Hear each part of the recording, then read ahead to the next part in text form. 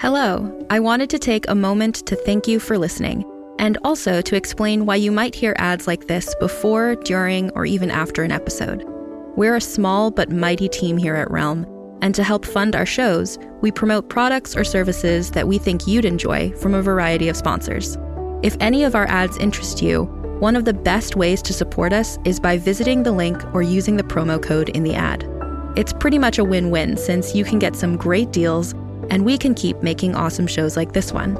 You can also visit realm.fm/partners for more information about our sponsors and how to access the different promotions. Thanks again for joining us in our corner of the universe. Listen away.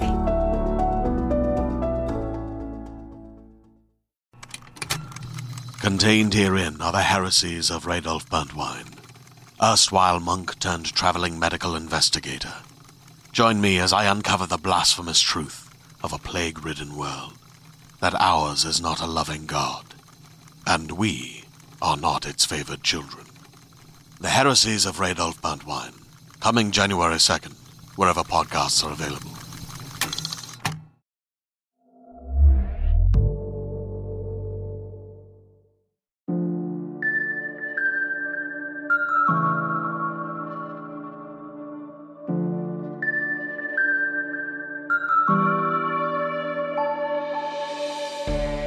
Realm presents The Witch Who Came In From the Cold, Season 1, Episode 6.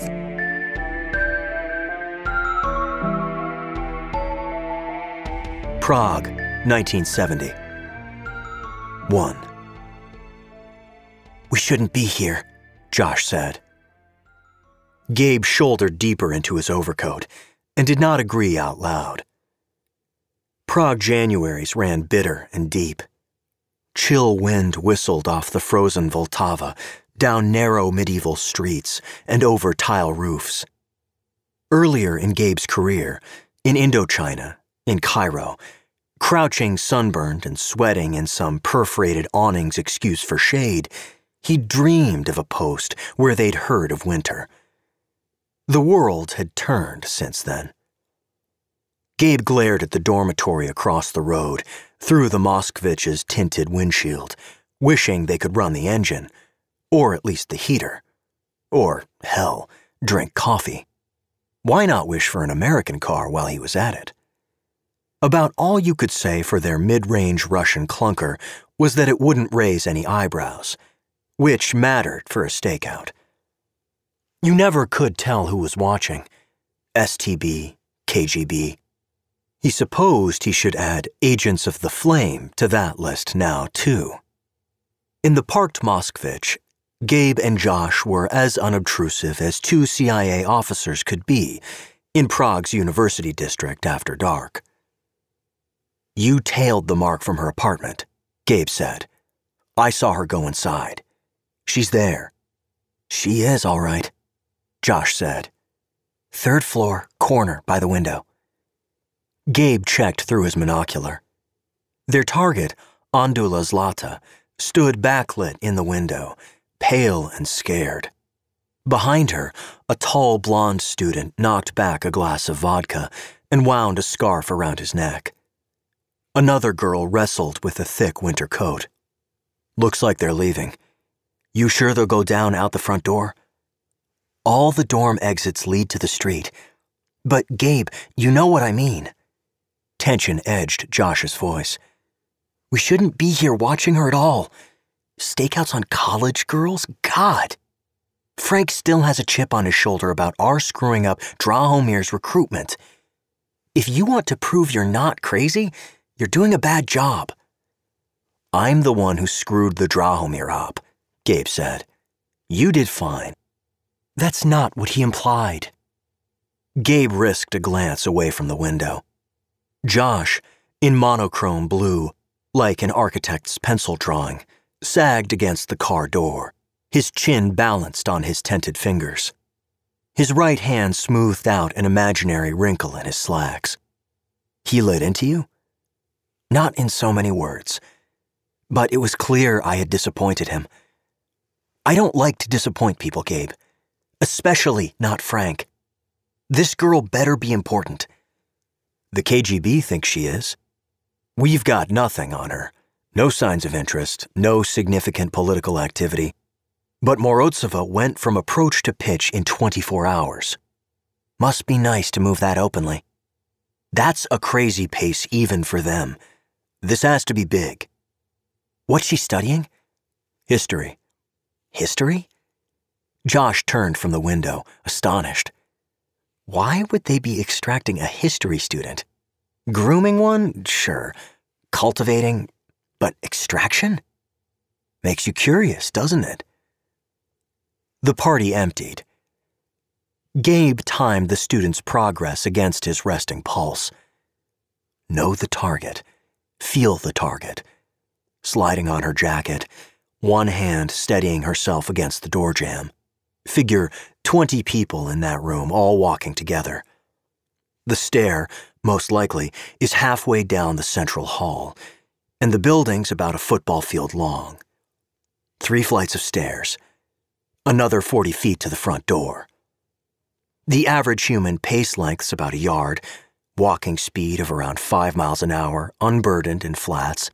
Knock that back a third because they're in a group and some are wearing heels. You ask me, Josh said. This whole thing's a put-on. The handler doesn't want this girl. She just wants to make us jump, waste our time, and boy did she. Gabe rolled his shoulders. Too tight. Too long in this car. Too long sitting down recently. Worst case scenario, fine, they make us jump, we waste a night's sleep. We'll get plenty of rest when we're dead. Hey, you want to stay up all night just to follow the Prague State University Pep Squad bar crawl? Be my guest. And the front door should open, Gabe thought. Now. Right on schedule. The students shuffled into wet, drifting snow, huddled in jackets, flushed with booze and cold. Gabe found the girl, Andula Zlata. At the rear of the pack, eyes wide and liquid despite the cold, pale, afraid, hungry. And there, by her side, tall, angular, unafraid, Morozova. The handler is in play, he said. Tanya Morozova pulled her jacket close and took Andula's, the objective's, arm. She checked the street. A row of parked cars stood across the road, some windows tinted, others not. A man huddled inside a thick jacket at the corner past the bus stop, holding a folded newspaper. Waiting. But for whom? Rooftops clear, and windows. Might be a problem. Might not. Safer to assume the former. Not so immediate a nuisance, though, as the big dumb blonde comrade to her left. Marcel was walking a step too close for comfort, and stank of the vodka he'd downed before they left the party. The city, he slurred. She impressed me too when I first arrived. How long will you stay? Andula's distant relative had been her hasty cover. Fortunately, students, draped in the invincibility of youth, tended to be trusting. Certainly Marcel had not questioned her story. He was too busy trying to talk her into bed. Not long, she said. I am sorry. I must speak to my cousin. We have such a night planned. Marcel did not seem to have heard. The joys our city offers, they will stun you. Perhaps. She turned her back on him and pulled Andula ahead, into the warm huddle of students shambling toward the bus stop. Andula felt stiff, scared under her hand. Tanya had hoped a drink would bolster the girl's courage, but her courage needed more bolstering than her bloodstream could support. When the bus arrives, Tanya said, we must move quickly. Do what I say, when I say it. We have taken precautions to deter pursuit, but the elemental inside you will draw certain eyes. Andula tensed. They're watching us now. Yes. Relax. Walk. They'll find us, she said. her voice uncertain. I could feel the one who followed me. How can we lose them? They clustered at the bus stop. A clutch of sheep gathered against the winter.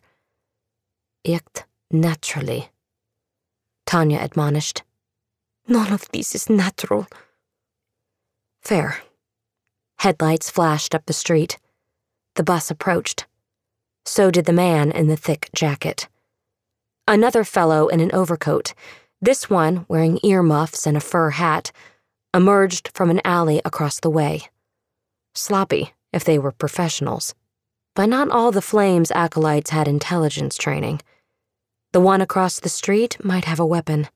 The newspaper man's hands were in plain sight. Oh, God, Andala whispered. He's there. The man across the street? No. Third car down. The Moskvich. She pressed closer to Tanya. Her breath steamed. I can feel him. Newspaper ambled closer, head down, doing his best uninteresting saunter. No one innocent would spend so much effort seeming so. Earmuffs glanced left and right, as if preparing to cross the street. His gaze drifted smoothly past Tanya and Andala, but hitched on the newspaper man. An exchange of glances. The Moskvich had tinted windows. Perhaps there was a suggestion of movement inside. Tanya felt nothing when she looked at it, but then she was not a host.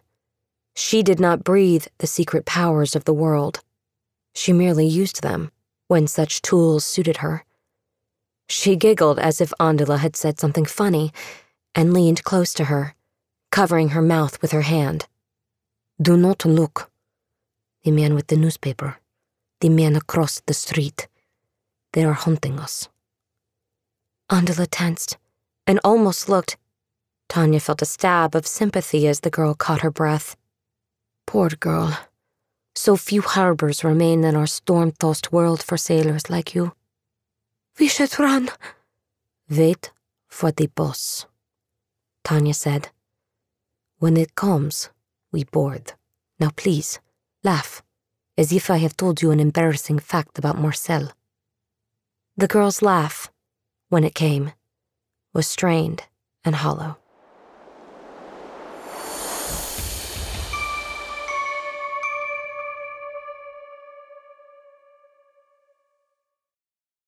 Josh put down his monocular. Okay, fine, that's Morozova. What now? Do we approach? Try to scare her off? Looks like someone beat us to the punch, Gabe said. Newspaper, earmuffs. Josh shook his head. What is this, amateur night? Spy camp? If that's the KGB's second-string team, they're definitely pulling your leg with this job. That's not KGB backup, Gabe said. Look at the girl. She just made them, and she's terrified.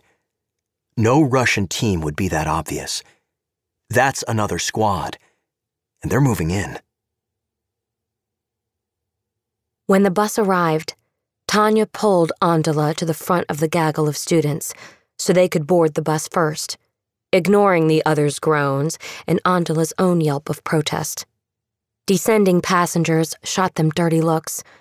A short woman in a black overcoat shoved Andala against the wall of the bus, and the girl gasped in pain. A thin line of blood ran down her pale cheek. Nadia worked fast. In less time than Tanya would have needed to draw the blood, Nadia had cleaned it from her thin knife onto a piece of wadded cotton, placed the cotton into a silver locket, and shucked her black overcoat from her shoulders. You cut me! Hush, Tanya said. Give her your jacket. She did not greet or acknowledge Nadia. The last passengers left the bus, and students milled on. Andala, trembling, wordless, handed her jacket to Nadia, who passed Andala the overcoat. While Andala struggled with the bulky black garment, the knife flashed again, and Nadia withdrew her hand, clutching a few strands of the girl's bright hair. What? Before Andala could finish her question, Nadia darted out into the night. No time wasted in valediction or farewell. Tanya guided Andala to a seat, pressed her down, and stood above her like a mother bird over her child. Nadia could take care of herself. She will buy us time. Holy, the girl's on the run. Gabe shook his head. No, she's not. It's a look-alike. Zlata's on the bus with Morozova. No way, she slipped out the doors. She's running past the dorm now. Are you crazy? That's not the target. The height and hair and build are all wrong. Josh banged on the dashboard. I followed her from the apartment over here. That's Zlata, damn it. The bus closed its doors and pulled away from the curb. We're going after the bus, Gabe said. Josh threw up his hands. You're the one who wanted to follow her. Newspaper and earmuffs are running after her now. I'm telling you, that's our mark. You're the one who talked me into this damn scheme. If we're doing this, we might as well do it right. Zlata's on the bus. Gabe turned the key and shifted into drive. Trust me. Not this time. And before Gabe could stop him, Josh slipped out the Moskvich's door into the dark. Gabe cursed. On the one hand, he had Josh, on his own, chasing a dead end, possibly into a trap. Why was he so sure? Everything about that decoy was wrong. On the other hand, the student, target, lure, whatever Zlata was, she was disappearing into the KGB's mouth. No time for clarity. Josh could handle himself. Gabe pulled the door shut, pressed the gas, and followed the bus into the cold and dark. Are you ready to shop? Rakuten's Big Give Week is back. Get 15% back at hundreds of stores, and it's all happening this week, May 6th to May 13th. It's the perfect time to shop for everything on your list for spring and summer, like clothing, outdoor gear, and travel. I know I'm using this week to stock up on some warmer weather essentials at Ray-Ban and Ulta, and I love that Rakuten even helps me save on travel at sites like Hotels.com. Rakuten really is the best way to shop, and you can save even more by stacking cash back on top of deals. Plus, during Big Give Week, that cash back is bigger than ever. With Rakuten, membership is free, and when you sign up and shop today, you get an extra 10% cash back boost. That's an extra 10% cash back on top of the 15% cash back. You won't see higher cash back rates than these. Go to Rakuten.com or download the Rakuten app. Rakuten. Shoppers get it. Hey there, this is Justin Bartha. I made a funny new podcast, King of the Egg Cream. It has the greatest cast in the history of podcasts with actors like Louis Black. I'm torn by my feelings for two women. Bobby Cannavale. You can eat it, or if someone hits you, you can put it on your cut. Melanie Linsky. I wonder what these marvelous things are that look just like boiled chicken feet. Jason Ritter. I can break things and pick locks and kill people. Michael Stuhlbarg. The whole point is to inspire people that they should make themselves better. Ari Grainer. No, don't whet its appetite. What are you, an idiot? Me, Justin Bartha. That's not just any egg cream, that's a Lemke's special. And all narrated by the hilarious Richard Kind. This is the story of Harry Dalowitz and how he rose from nothing to become New York's King of the Egg Cream. So if you like funny true stories, come listen to King of the Egg Cream, available wherever you get your podcasts. 2. Josh, running, cursed Gabe, himself, Frank, Prague, the Holy Roman Emperor Charles II, and the Soviet Union. Most of those were merely implicated in the present mess. The real fault lay with Gabe, obsessed with a meaningless Czech student and stubbornly blind to the fact she'd been switched for a body double. Gabe, whose madness must be catching. Why else was Josh now pounding down the sidewalk, chasing this joke of a mission? But he couldn't blame anyone but himself for the grinding pressure on his lungs, for the fact that after a few minutes' run, his legs felt like lead and his blood like lava. Should have kept up the PT after basic. Should have found hobbies other than reading, chess, and overwork. Should jog in the mornings, maybe. He'd meant to, before he had learned what winter mornings in Prague felt like. If he got through this, he'd buy sneakers, long underwear, a better coat. The girl cornered hard and sprinted down an alley. Newspaper and earmuffs followed. Josh settled into a pace he hoped he could sustain. What he'd do when he caught the girl, or when newspaper and earmuffs did, was a question he hadn't yet answered. He had a sidearm. He could shoot targets. People wouldn't be so different, he told himself. God, he didn't want to kill anyone. Not tonight. Newspaper and earmuffs were halfway down the alley. Josh ran harder to catch up, hoping they were too focused to hear his footsteps. Street lamps lit the girl's black hair. No, she was blonde. Must be a trick of the light. His legs didn't like him. The feeling was mutual. Josh ran faster. There's no need to complain, Tanya said. The cut was shallow. Look, the bleeding has already stopped. But why? Andala kept the handkerchief pressed to her face. Sympathy. I don't understand. With a bit of blood, a bit of hair, and the right tools, Nadia can pass for you. The trick will not work in direct light, nor will it last for long, but it can distract pursuit.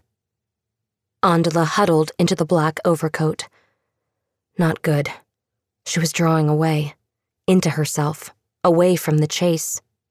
Tanya should have warned her about the blood. Now she needed to reforge trust, create common cause. It was not hard to make herself look worried. She thought about Nadia, fierce, in flight, pictured the men following her, imagined what acolytes of flame might do to a captured agent of the ice. Nadia could fight them, and she was strong, but only in foolish fairy tales did the stronger fighter always win. I'm sorry, Andala said. Your friend will be fine. Tanya drew a ragged breath. The truth, as always, was the best lie. Yes, she said. I hope so. Andala removed her glove and laid her bare hand on Tanya's wrist. Her touch was warm and sharp, with a soft tingle like mint or electricity. Was that the elemental beneath the girl's skin? Or was it Tanya's own spark of loneliness, an ache so desperate she could not admit it, even to herself? A tint-windowed Moscovich passed the bus on the left. Can you stay with me? Tanya asked. For what comes next? She forced that brief thrill of contact back into the locked and chained pits, where she kept everything she did not have time to feel. Andala's wide brown eyes were soft. I'm ready. Of course you are. I have made you ready. The Itkar. She pointed. Is it the one you saw before? Andala's breath caught. Her lips opened, but the word yes did not quite make it out. Tanya set her jaw. Thank you. Now, please, listen. This next part will be tricky. Karel Hashek should not have been chasing a fugitive host down back alleys after dark. By all rights, he should have been home now, poring over tomes and texts or marking papers in comfort, glad to have several thick walls and a roaring fire between himself and the cold. He and Vladimir had hoped to observe, to follow the host and her ice handler, but they could not pass up so golden an opportunity. For the host to have slipped her handler's custody. Do not run, he shouted, or tried, it being difficult to shout at full sprint. We are here to help! The host crossed the street, diving out of the way of a passing truck. The truck swerved, but righted itself. Vladimir followed the host into the alley, and Karel followed Vladimir, feeling triumphant. He knew the university grounds, their cobblestones and corners, better than any student. This particular alley branched west out to the street again, and, a little later, branched east. The host, running, might assume they'd think she'd taken the quick escape of the western branch and try the east instead, only to catch herself in a dead end. The host's jacket flared around the eastern turn. Corell ran faster, ignoring the pounding in his chest. The revolver in his inside jacket pocket pounded against his ribs. He would not need it. The host would join them. They would free her from the lies of ice and feed her the truth of flame. He rounded the corner. The girl lay crumpled near the wall. Vladimir approached, his knife out. Thug. "Girl," Corell said. "we will not harm you." She did not move. Collapsed, no doubt, when she found she could not escape. She despaired. He had to make her believe she was safe, for now. "I do not know what lies that woman told you," Corell said, gasping for breath. "But we are your friends." "I think she's out," Vladimir said, tilting his big ox head. "Pick her up, then." Corell clutched the stitch in his side and winced. "We have to get her into hiding before the ice find us all." Vladimir lurched toward the fallen girl. His knife glinted in the shadows. "Miss?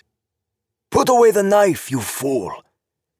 Vladimir reversed the blade so it lay against his forearm, but did not sheath it. "Miss?" Corell limped closer. Vladimir knelt by the girl, prodded her shoulder with one meaty finger. "Corell, she's not here." Corell blinked snow out of his eyes. "What are you talking about? I can see her." "I don't understand either," Vladimir said. "There's a coat and a locket, but no girl."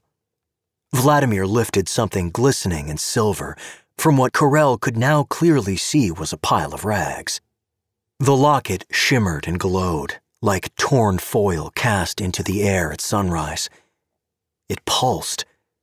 It growled. "Vladimir, put that down!" But too late, too late. And then the world was light. Gabe followed Morozova and the Mark, hoping they would stay inside the bus. He knew no good way to tail pedestrians from a car. There were too many places cars couldn't go, and a car could not match a walking pace. He kept a few lengths ahead of the bus. When it stopped, he saw the Konchebeznik lead Andula out, and he parked and almost left the Moskvich, only for the women to circle back onto the bus again at the last moment. He threw the Moskvich into drive and followed as casually as he could. Morozova must have seen him. He would have seen her were their situations reversed.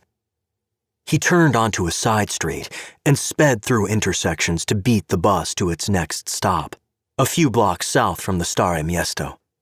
He only almost killed himself once, fishtailing on slick cobblestones.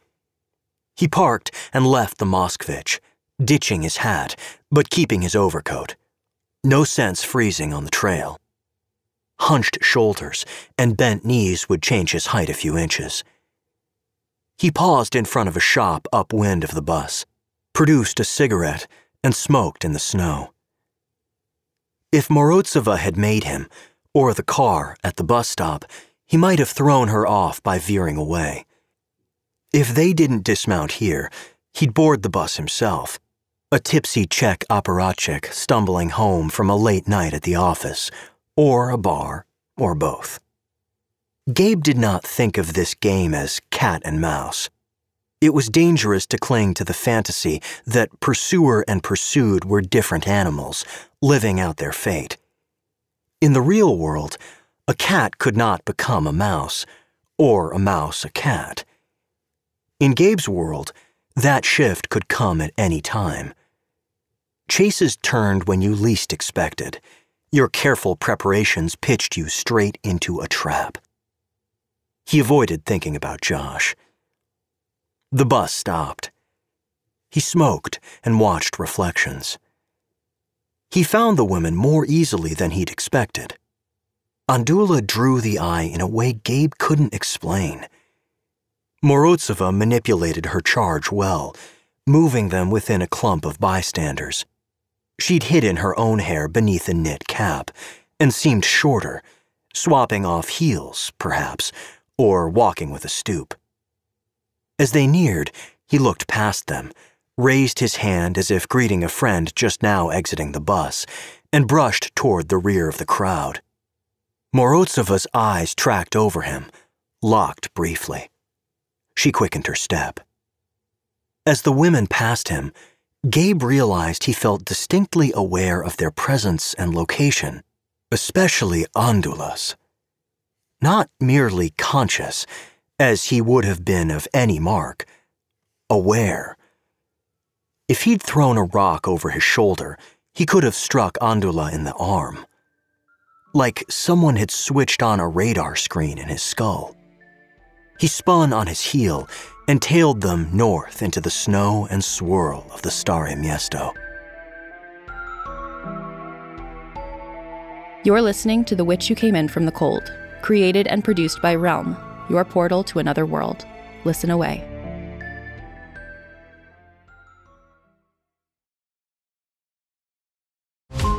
Every 5 minutes, a transplant candidate dies while waiting for a compatible heart, liver, or kidney. Imagine a technology that could provide those life-saving transplant organs for a high price, and imagine what a company would do to monopolize that technology. On a remote island in Lake Superior, a team of geneticists unlocks this holy grail of medicine by reverse engineering the genomes of all mammals, creating an animal with organs perfectly suitable for human transplantation. They envisioned a docile herd animal, but one team member had another, darker vision. This ancestor is anything but docile.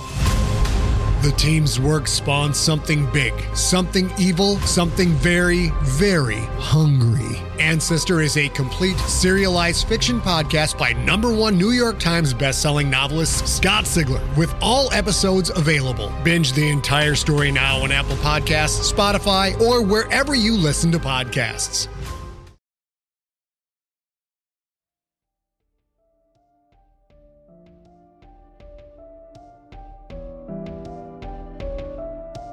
The Witch Who Came In From the Cold is created by Max Gladstone and written by Max Gladstone, Lindsay Smith, Cassandra Rose Clark, Ian Tregellis, and Michael Swanwick.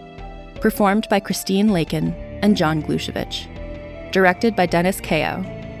Produced by Julian Yap and Marco Palmieri. Associate producers Corey Barton and Devin Shepard.